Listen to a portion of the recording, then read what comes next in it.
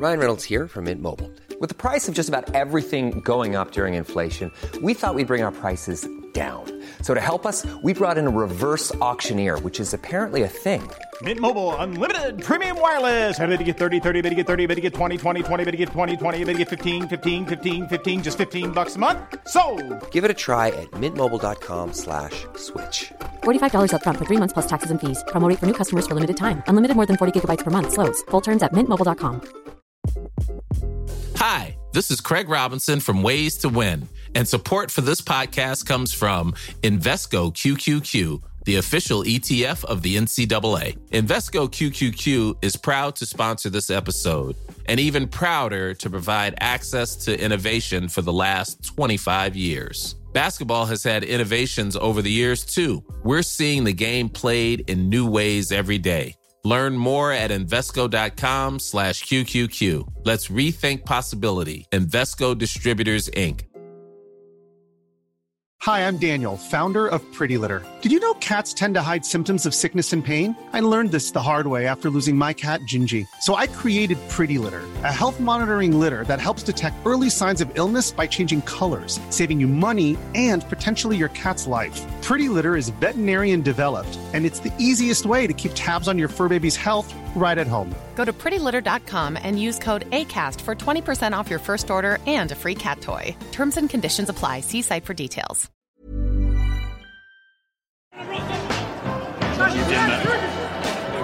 Behind for a Wickham corner, and there can be a threat from these set pieces.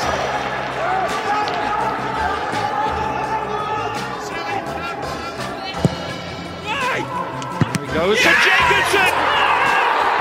Headed in by Anthony Stewart! Wickham have done it again from a corner. Well, our Ramble Meets guest this week is the longest-serving manager in the EFL and Premier League. Last summer, he took Wycombe Wanderers into the Championship for the first time in their history, just 6 years after they almost slipped back into the conference and out of the league itself. He drives an orange Mustang, he wears his hair long, he's the front man for the band Cold Blooded Hearts. He's a Broadchurch. He once said he'd rather be Mick Jagger than Lionel Messi. Here's Gareth Ainsworth. Gareth, you're very welcome. I hope you're well and your family in these mad days. Oh, very nice introduction. Yeah, very good, Mark. Thank you. Would you really rather be Mick Jagger than Lionel Messi? Oh, come on. Who wouldn't? Believe me. Yeah. What a life, you know. And honestly, that is the truth. You know, I was growing up, music was a huge part of my life. People know now, Mum was a professional singer, so music always in the house. Dad was a big rock and roll fan, and I was going down that route, and football sort of took over. I got good at football, and really, you know, as that age, it was one or the other. Football was probably more accessible than being a worldwide rock star, and so that's what took over. Yeah. The great thing about growing up in a musical household, of course, is that even sort of by osmosis, you just absorb lots of different genres of music, don't you? Which possibly at sometimes you're thinking, why are they listening to that? And then you wake up one day, we all do this, so we go, oh, I really like that sort of music. Absolutely, you know, and it's true nowadays. You know, some of the stuff my kids listen to, I'm thinking, what the heck is that? Come on, let's listen to a little bit of this, and they're like, Dad, that is rubbish. That is so old. But hopefully, one day they'll appreciate it. But yeah, it was a big The Who, the Stones, the Doors. You know, all through the house. And Mum was a big Dusty Springfield, Brenda Lee, that sort of genre, you know. So yeah, really, really awesome times, and it stuck with me. Yeah, so it's great to have. And when you say she was a singer, I mean, she was a professional singer. Locally around Blackburn, in bands, in clubs. How did it work? No, the whole of the North. So she did the whole of the North circuit. I think back in the 60s, it was there was the big Mecca bingo places and the big halls that it was called big bands. So that it was actually orchestras, like 10, 12, 16 pieces. Back in my mum, who would do, she wasn't original, she was covers, but she sung at the Cavern in Liverpool. She sung at some really big places, you know, that iconic places. And the story goes, verified or not, she got a record contract with EMI to go to London to record. And she stayed in Blackburn to marry my dad and have a family. And that is the actual truth. And so I can't thank her enough for that. But I also who could I have had of a mum, you know? But no, she was awesome, and still to this day, loves the singing, loves the getting up and performing, as I seem to have inherited those genes. Absolutely. And of course, what would happen today, quite rightly, is you would say you can do both. You can have your family and you can go to London and get a record deal. Yeah, you know, that's in a really positive way. I've got 2 young daughters. That's the message that they can have now, isn't it? You can have it all. Yeah, definitely. You know, and back then I think it was very different. You know, and like you say, there's technology. Look at us now. You know, there's all sorts that you can bridge gaps with. And but she had a moment, and she's awesome. And we still listen to the tune that she recorded back then. But no, really good. But she's been my biggest football fan throughout my career. You know, she really has.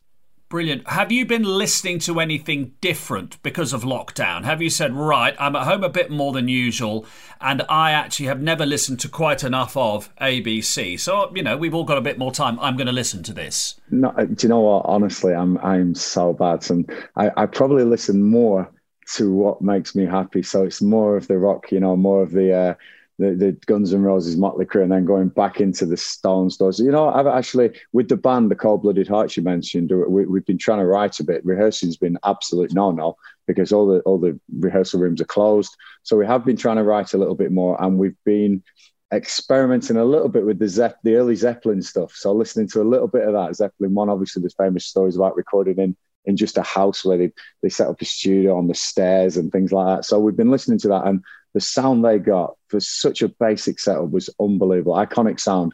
So trying to get some influences off that maybe is what we've been doing.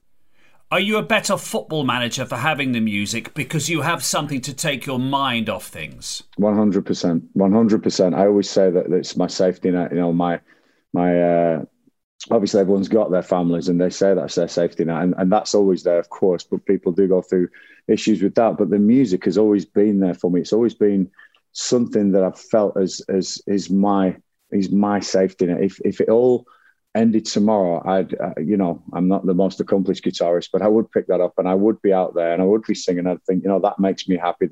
I've got that. And I think it's really important to have something. I really do. I don't think that I could ever be one of these managers that you see some of them are out of work. They're at every single game that they could be at, and every bit of networking and every newspaper and on the TV. And listen, that's them. I'm not saying that's right or wrong. It wouldn't be me. I'd go into what I really enjoy. And I think having that allows me to be who I am on the touchline, you know. And I say that I've said recently a lot that the amount of people that said, oh, why don't you cut your hair and look like the proper manager? And I'm thinking, well, surely I do look like a proper manager. I've been in the job long enough. We've had some good success. And if this is me, this is me. And that's played a big part in me.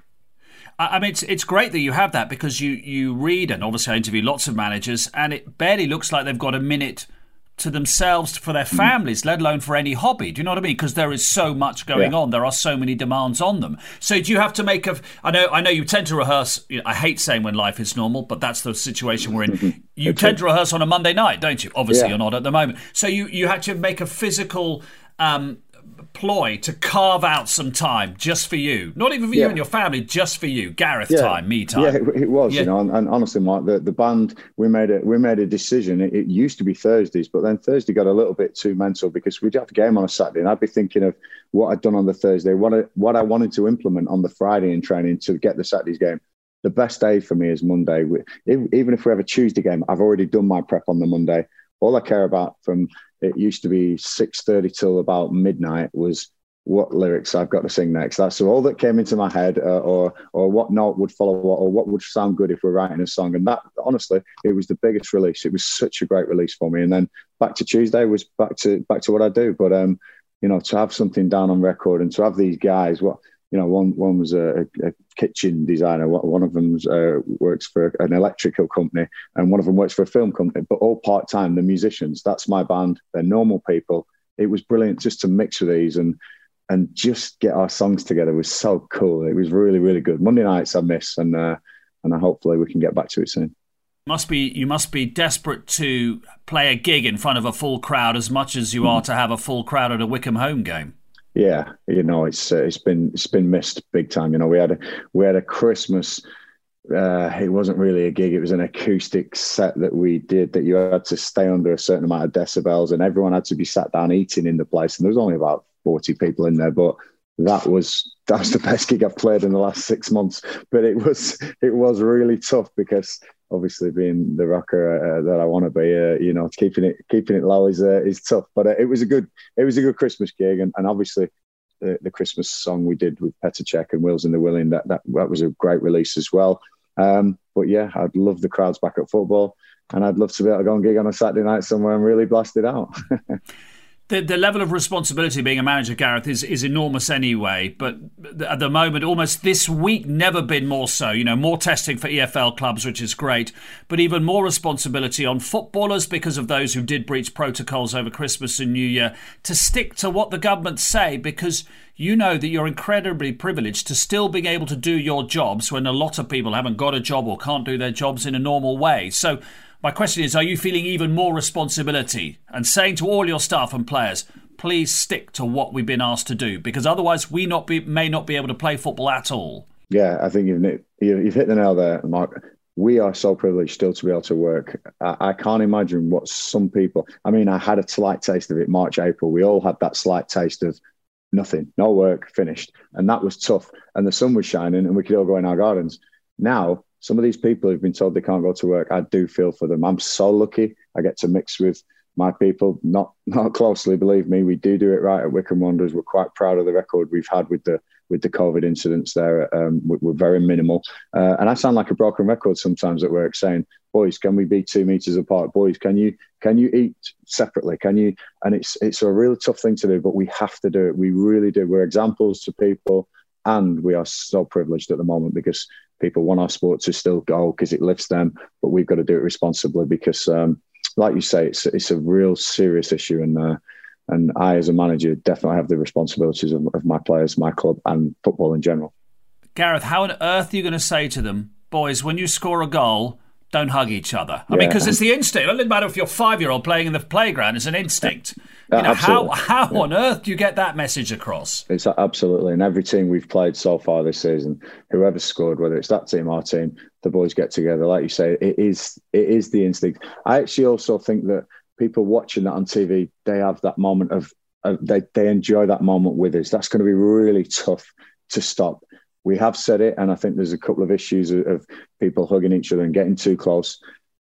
It's the face-to-face thing, I think, that's the big one. So there's all sorts of guidelines coming out. The EFL seems to change them weekly or twice a week, and we've got to follow them. And I understand that. There's more qualified people than us to put these rules in place, as long as we follow them. But it is tough. It is tough when somebody scores because, like you say, a 5-year-old in a playground wants to jump on his mates. Never mind a person who's scored an important goal in the Championship, 1-2, Premiership, whatever it is. It's such a great feeling. And anyone who has scored, they'll know what I'm talking about. Are you keeping an eye on your players even more, as much as you can, Gareth, away from training as well? Because you never, you can't look after them 24/7, as we all know. But there may be some of them who are finding lockdown harder than others, who may be living on their own, or just moved to the club, moved to a new area, having a breakup with a girlfriend, or whatever it is. You know what I mean? Yeah, huge in football now. On the mental side, we know over the past sort of 5 years, really, it's really come to the front now. And the mental side is huge. And it's something we pride ourselves again at Wycombe Wanderers. We have a sports psychologist who comes in weekly. And you're right. We have to look out for some of these signs now. These lonely signs where some of the boys would have even gone to a coffee shop. You feel around people, but these boys will be in their house on their own. There's not much open. There's not much to do. What are they doing? And I really coincidentally, I had a talk with my physio this morning. We could be victim of some games being called off because obviously squads are getting hit by coronavirus. So we have to have contingency plans in place. And I said to my physio this morning, I said, maybe we could take a couple of days off here, a couple of days off here.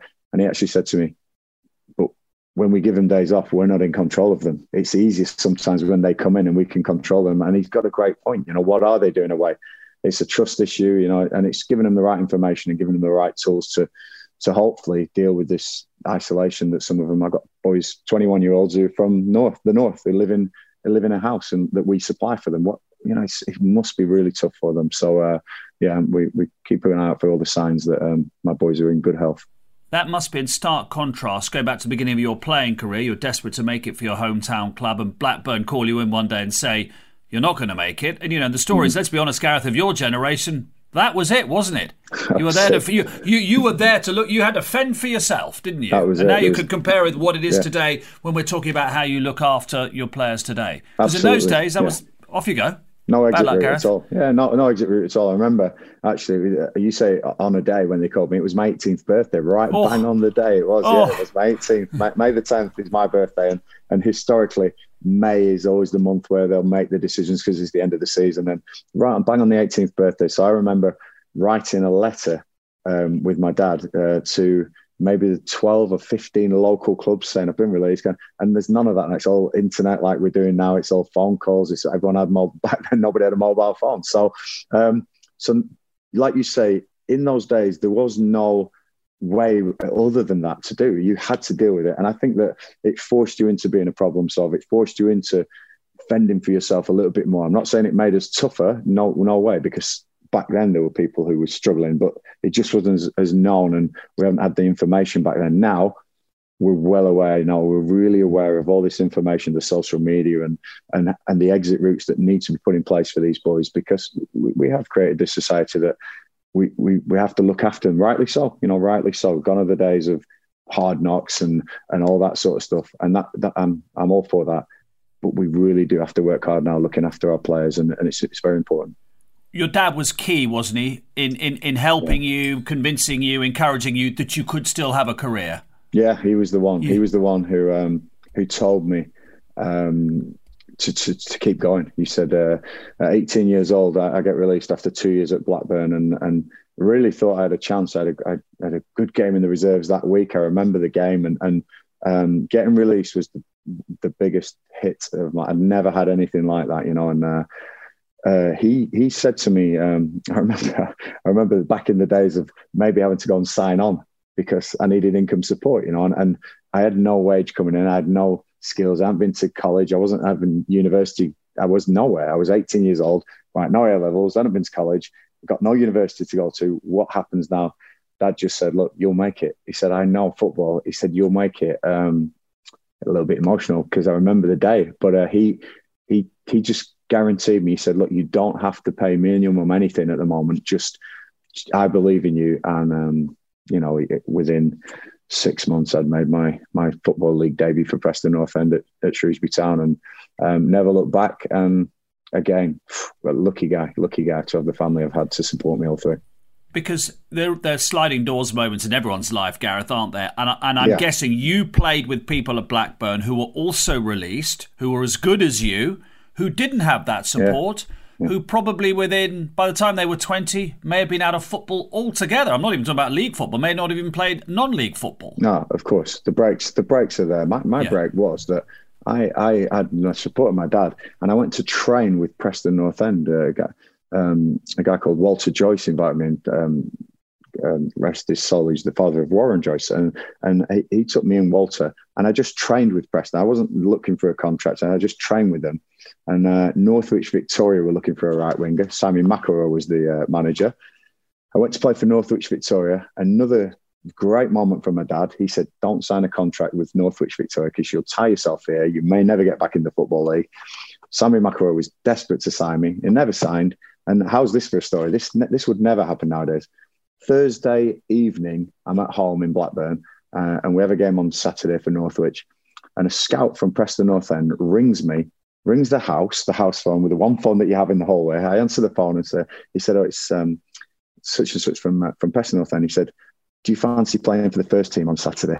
That was the call. And I'm 19 years old, or 18, I think, 18, 19 years old, going, and I said, Dad, Scout's asking me, do I want to play for Preston North End's first team away at Shrewsbury on the Saturday? They've lost, I think Lee Ashcroft was injured. They lost a couple of players.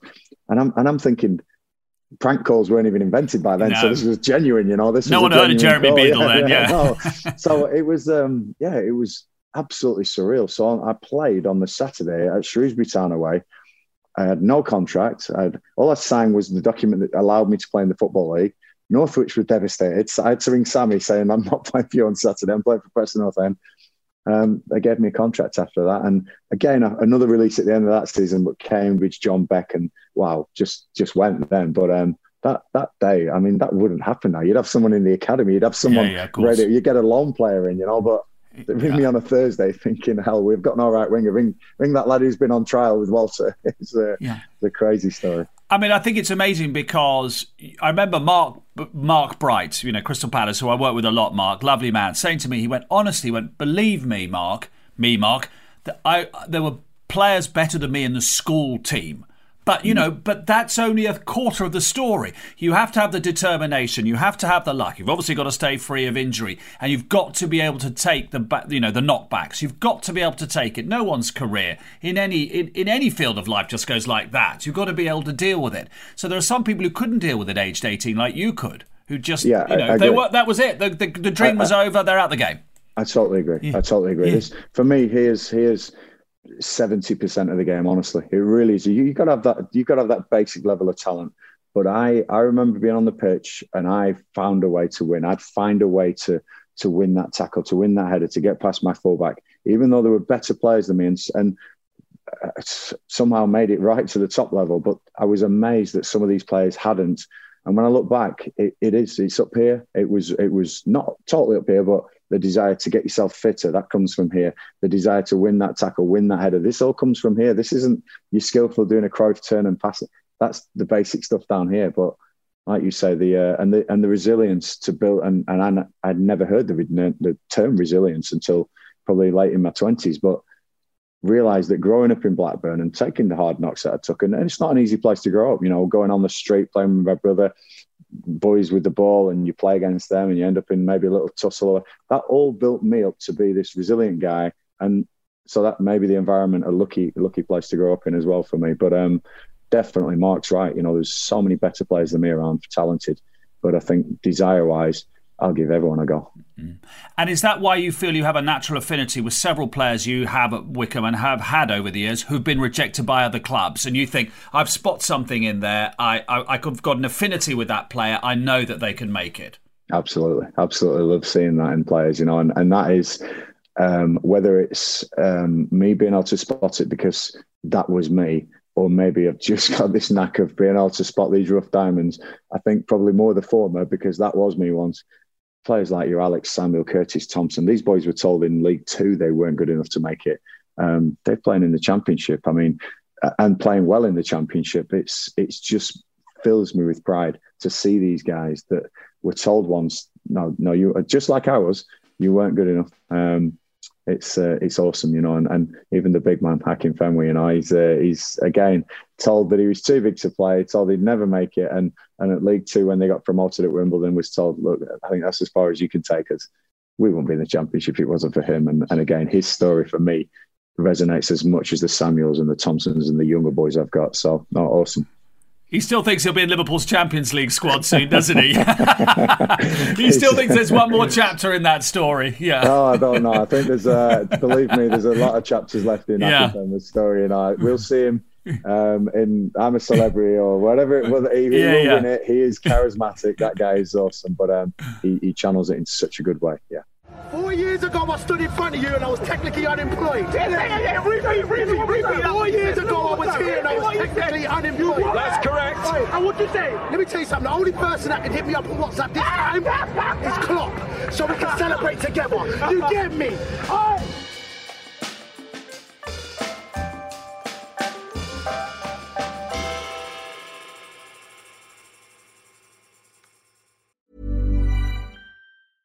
Selling a little or a lot? Shopify helps you do your thing however you cha-ching. Shopify is the global commerce platform that helps you sell at every stage of your business. From the launch your online shop stage to the first real-life store stage, all the way to the did we just hit a million orders stage. Shopify is there to help you grow. Shopify helps you turn browsers into buyers with the internet's best converting checkout. 36% better on average compared to other leading commerce platforms. Because businesses that grow, grow with Shopify. Get a $1 per month trial period at shopify.com/work. Shopify.com/work. Ryan Reynolds here from Mint Mobile. With the price of just about everything going up during inflation, we thought we'd bring our prices down. So to help us, we brought in a reverse auctioneer, which is apparently a thing. Mint Mobile Unlimited Premium Wireless. How to get 30, 30, how to get 30, how to get 20, 20, 20, how to get 20, 20, how to get 15, 15, 15, 15, just $15 a month? Sold! Give it a try at mintmobile.com/switch. $45 up front for 3 months plus taxes and fees. Promo rate for new customers for limited time. Unlimited more than 40 gigabytes per month. Slows full terms at mintmobile.com. Hi, this is Craig Robinson from Ways to Win, and support for this podcast comes from Invesco QQQ, the official ETF of the NCAA. The future isn't scary. Not realizing its potential, however, could be. Just like on the recruiting trail, I've seen potential come in many forms as a coach. Learn more at Invesco.com/QQQ. Let's rethink possibility. Invesco Distributors, Inc.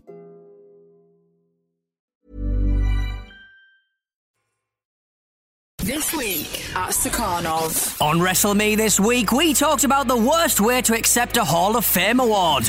They were just chanting, "You suck it." You suck, and then he pours milk over Pouring milk over his head. What is this? Pouring milk over yourself is absolutely something that, if you did it once in any scenario, people would never forget it.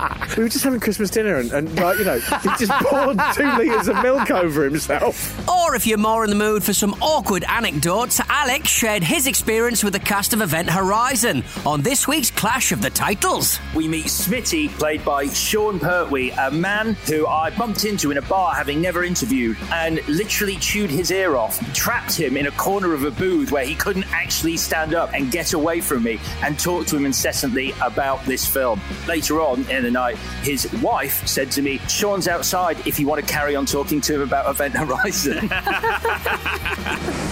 All that and more at Stakhanov. Again, life is all about taking opportunities. You might think you'll go down a certain path, then something happens. When you were at QPR, and I think you said you were training to be a physio, is that right? And Luigi Di Canio was the manager. And because your wife's Venezuelan, you speak some Spanish, and you ended up being an interpreter. Was that a real seminal moment in your career? So you were going down one path, and then he says something to you, and you're going, "Oh, actually, maybe this management or coaching path." It's true, though. I wanted to be a physio. I spent so long in the treatment room at Wimbledon. When I had my move to the Premier League, I thought, you know enough about the body now, Gareth. And I wanted to stay in football. I loved football. I loved fitness. But when Luigi took over, he couldn't speak a word of English, you know, and he had a great brand of football, but he used to try and get his point across. And I'd understand a few of the words, and I think, I know what he's trying to say here. So I stepped up and said, look, I do speak some Spanish and Italian Spanish very close. I'll start translating to the boys. And he'd watch me translate, and I wouldn't translate exactly, but I'd say it in a way that footballers would understand.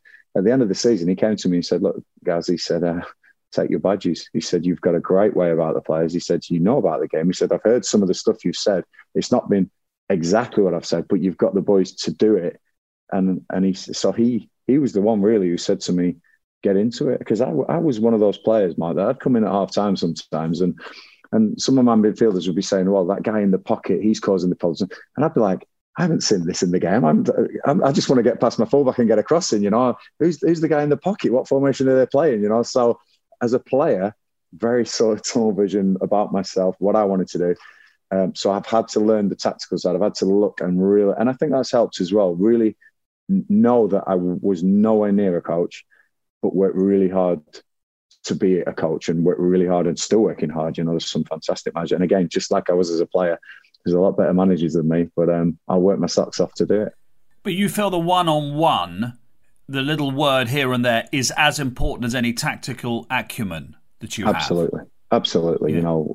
You know, if I'm obviously glass half full. Everyone knows that without a shadow of a doubt. And I can get these players, not get them. I can make them feel like they can achieve things that even they don't believe they can achieve. You know, and I've got this knack because people did it to me, and it's so important that if you treat them like just they are, then that's what they'll be. But if you treat them like what they could be. They'll aspire to that, and it's so important. It's such an important weapon. Here again, we're back to this, but that's why I have these little one-to-one chats. I get my loan players and I make sure I sit them down on a Monday, go through their clips with them, and say, right, what do you think you could have done better? Well, I know you can do that better, and I've seen you do that. And they go out the room thinking, I can do this, and that's important, rather than going out the room going, oh, I hope I don't do that again because you didn't like that. I want them to go, I can do this. I can go and do this. I don't do what he wants, So that's my style, yeah. But interesting, because the first person I did in this series was Stuart Pearce, and he said Brian Clough wasn't, a tactical genius, but what his strength was, what you've just described. Just a little word, a little thumbs up, just a tiny little word. It might be about how he defended that day or whatever. So I think the point I'm trying to make is, I think particularly today, because we have such brilliant tactical dissection on the television, Gary Neville and Jamie Carragher, they do it absolutely brilliantly. Brilliant. Yeah. I think we all think that football is 100% about tactics all the time, and then we look back at that era, Brian Clough, even probably early Alex Ferguson, and go, actually, there's a huge amount of man management in there. We mustn't just completely be befuddled by the whole thing's a tactical race, rather than actually, as you say, a mental thing and a man management thing. That's as much a key as anything, isn't it? Absolutely, absolutely. The amount of teams that said in the press last year before games, and I'm still saying it now, we know exactly what Wycombe do. We know exactly how they play. Well, stop us then. How come they can't stop someone like Akinfenwa? How come they can't, if they know that? Because these guys, they're on that pitch, they're together, they're superhuman when they're together. And these moments, these human moments, will outweigh the tactical moments any day of the week. They really will do, And I totally agree with you. I think there's some fantastic tacticians about, and I look in awe at your Pep Guardiolas and your Jose Mourinho's. I look in awe at Jurgen Klopp sometimes, but I think Klopp also is very much on the human side, like me. I really do. When he ran on, I can't remember, was it last year, the year before, when he ran on to celebrate with his keeper? Remember that when he ran on the pitch and jumped on his keeper? Yes. Yeah, I'd do that. Yeah. No, he's very few. So, not saying you only have to see the way he hugs his players on the full-time whistle to see what it is with him. That's the thing. And if you come into Wycombe Wanderers training ground on a Monday morning, win, lose or draw, the music will be on.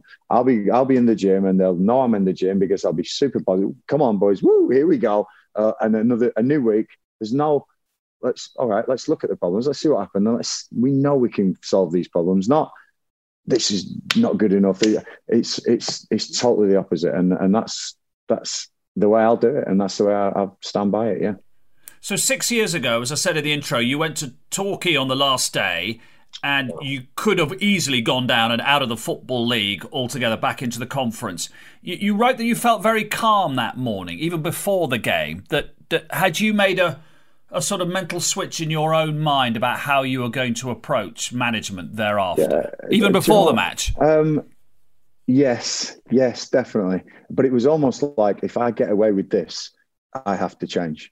But I've got to focus totally on this, and I said to the boys about other teams that needed results. If we can score early, what it would do to them, again, the mental side of things. And of course that happened.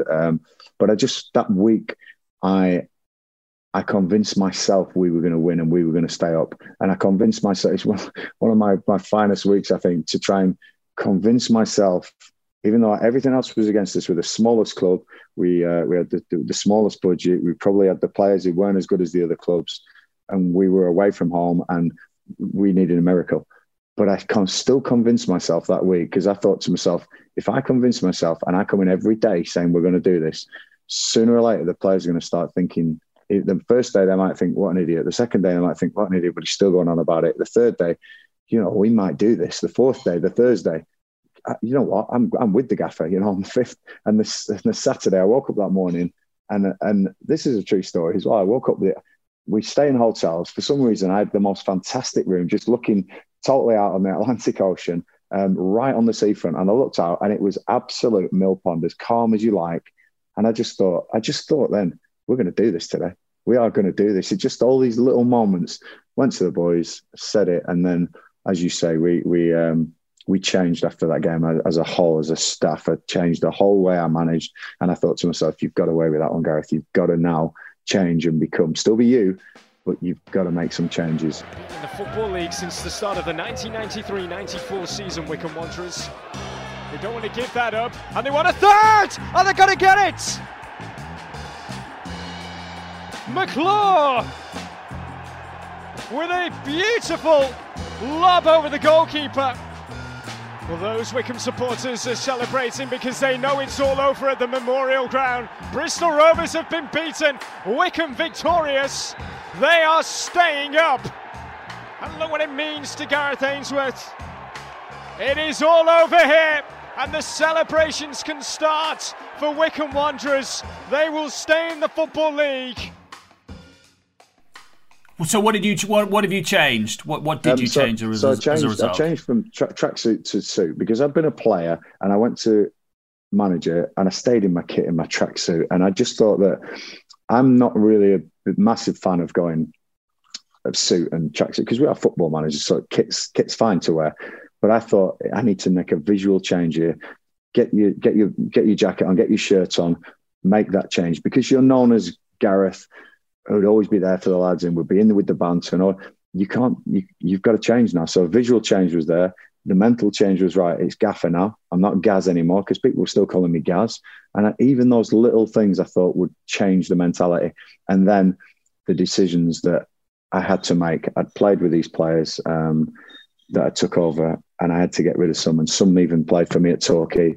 I had to get rid of them and go, right, I don't believe that these will take us forward. I have to get players in my style. They might take someone else forward. That's not. But for me, the way I want to do things, I have to change, and I had to change quite a few of the playing staff as well. And thankfully, we haven't looked back, and we've had success throughout ever since. But it was a real rude awakening that, and I think Nigel Pearson had one at Carlisle long time ago as well, and I've had the same thing. And no matter, he was there on the Jimmy Glass day, actually, wasn't he? Nigel Pearson? Yeah, he was. But no matter what manager comes up against me, and no matter how well some of these guys do it, and some go straight in at the top and they stay at the top, to have that day in 92nd in the Football League or 91st in Torquay with 92nd, to have that day, I think is one of the best things that ever happened to me. It really is, and I'll always cherish that day.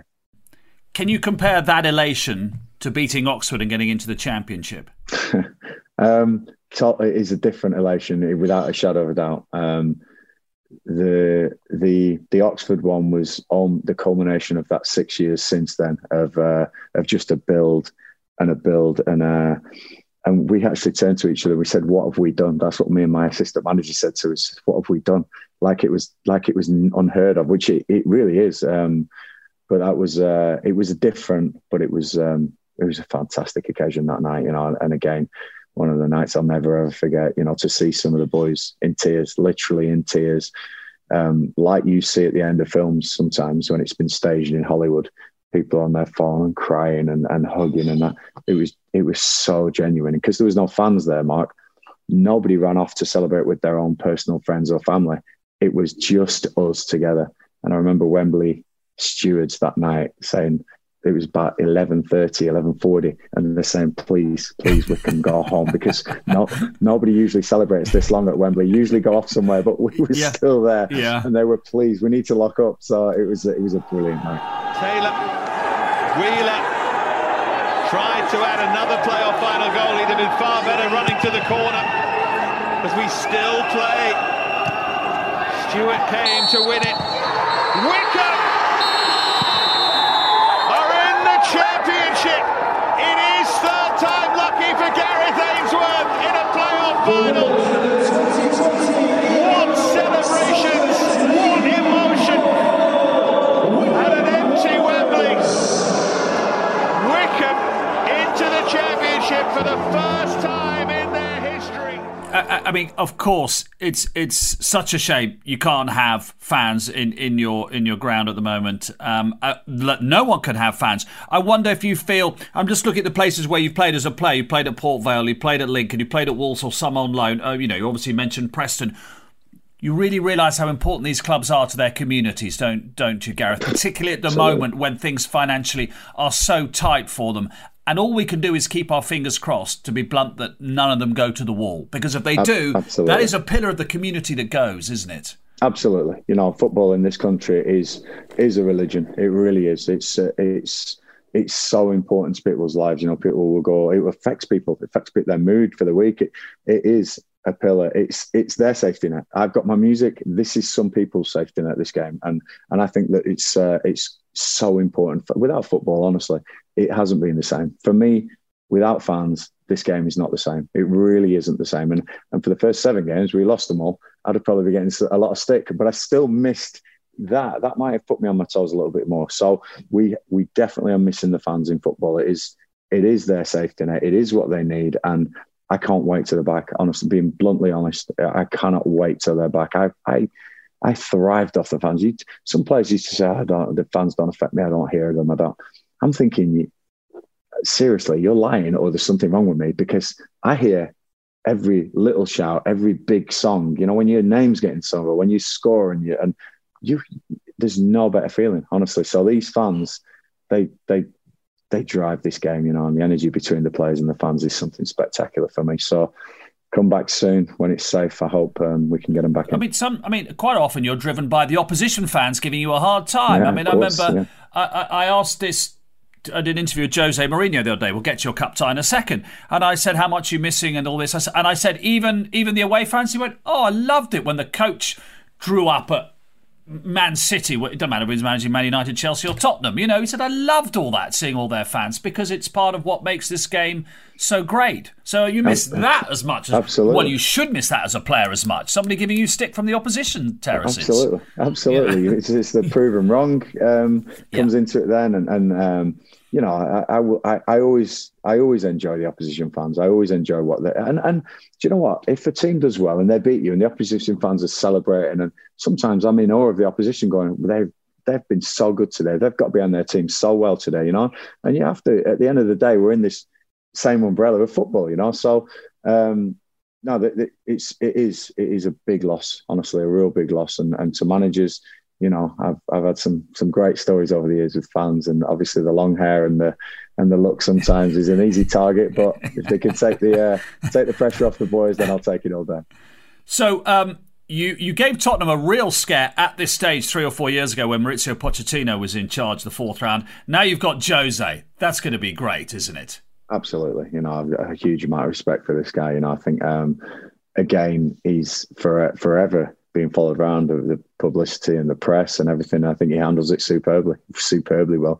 What he's achieved, again, he's just phenomenal in football. You know, really is. You know, when you look at his trophies and his awards and his accolades.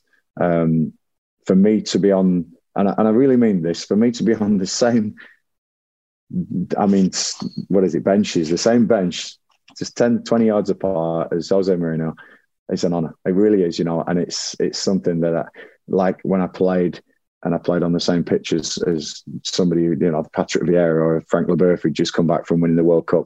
These are moments that they stay with you. And so to have that, to be against someone of that ilk, believe me, we're going to give it our all, and we're going to be the Wickham that we can be.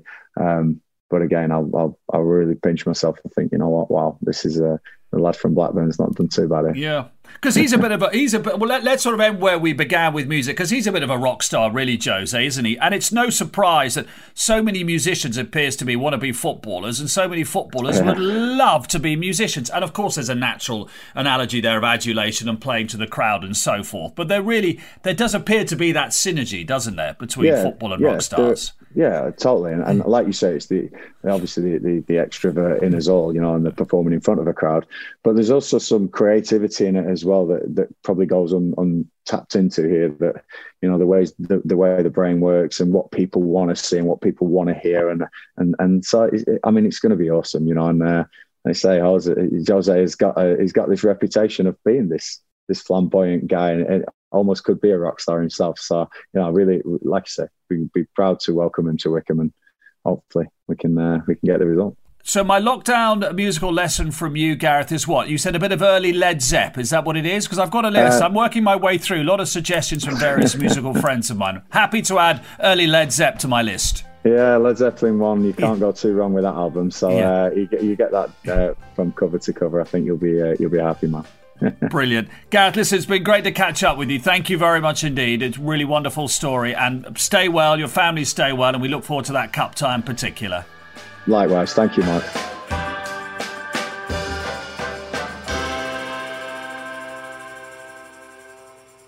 This was a Stakhanov production and part of the Acast Creative Network.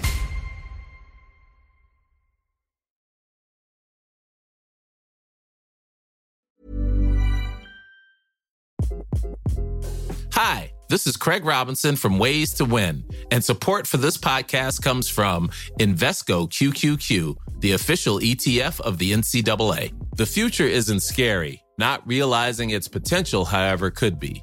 Just like on the recruiting trail, I've seen potential come in many forms as a coach. Learn more at Invesco.com/QQQ. Let's rethink possibility. Invesco Distributors, Inc.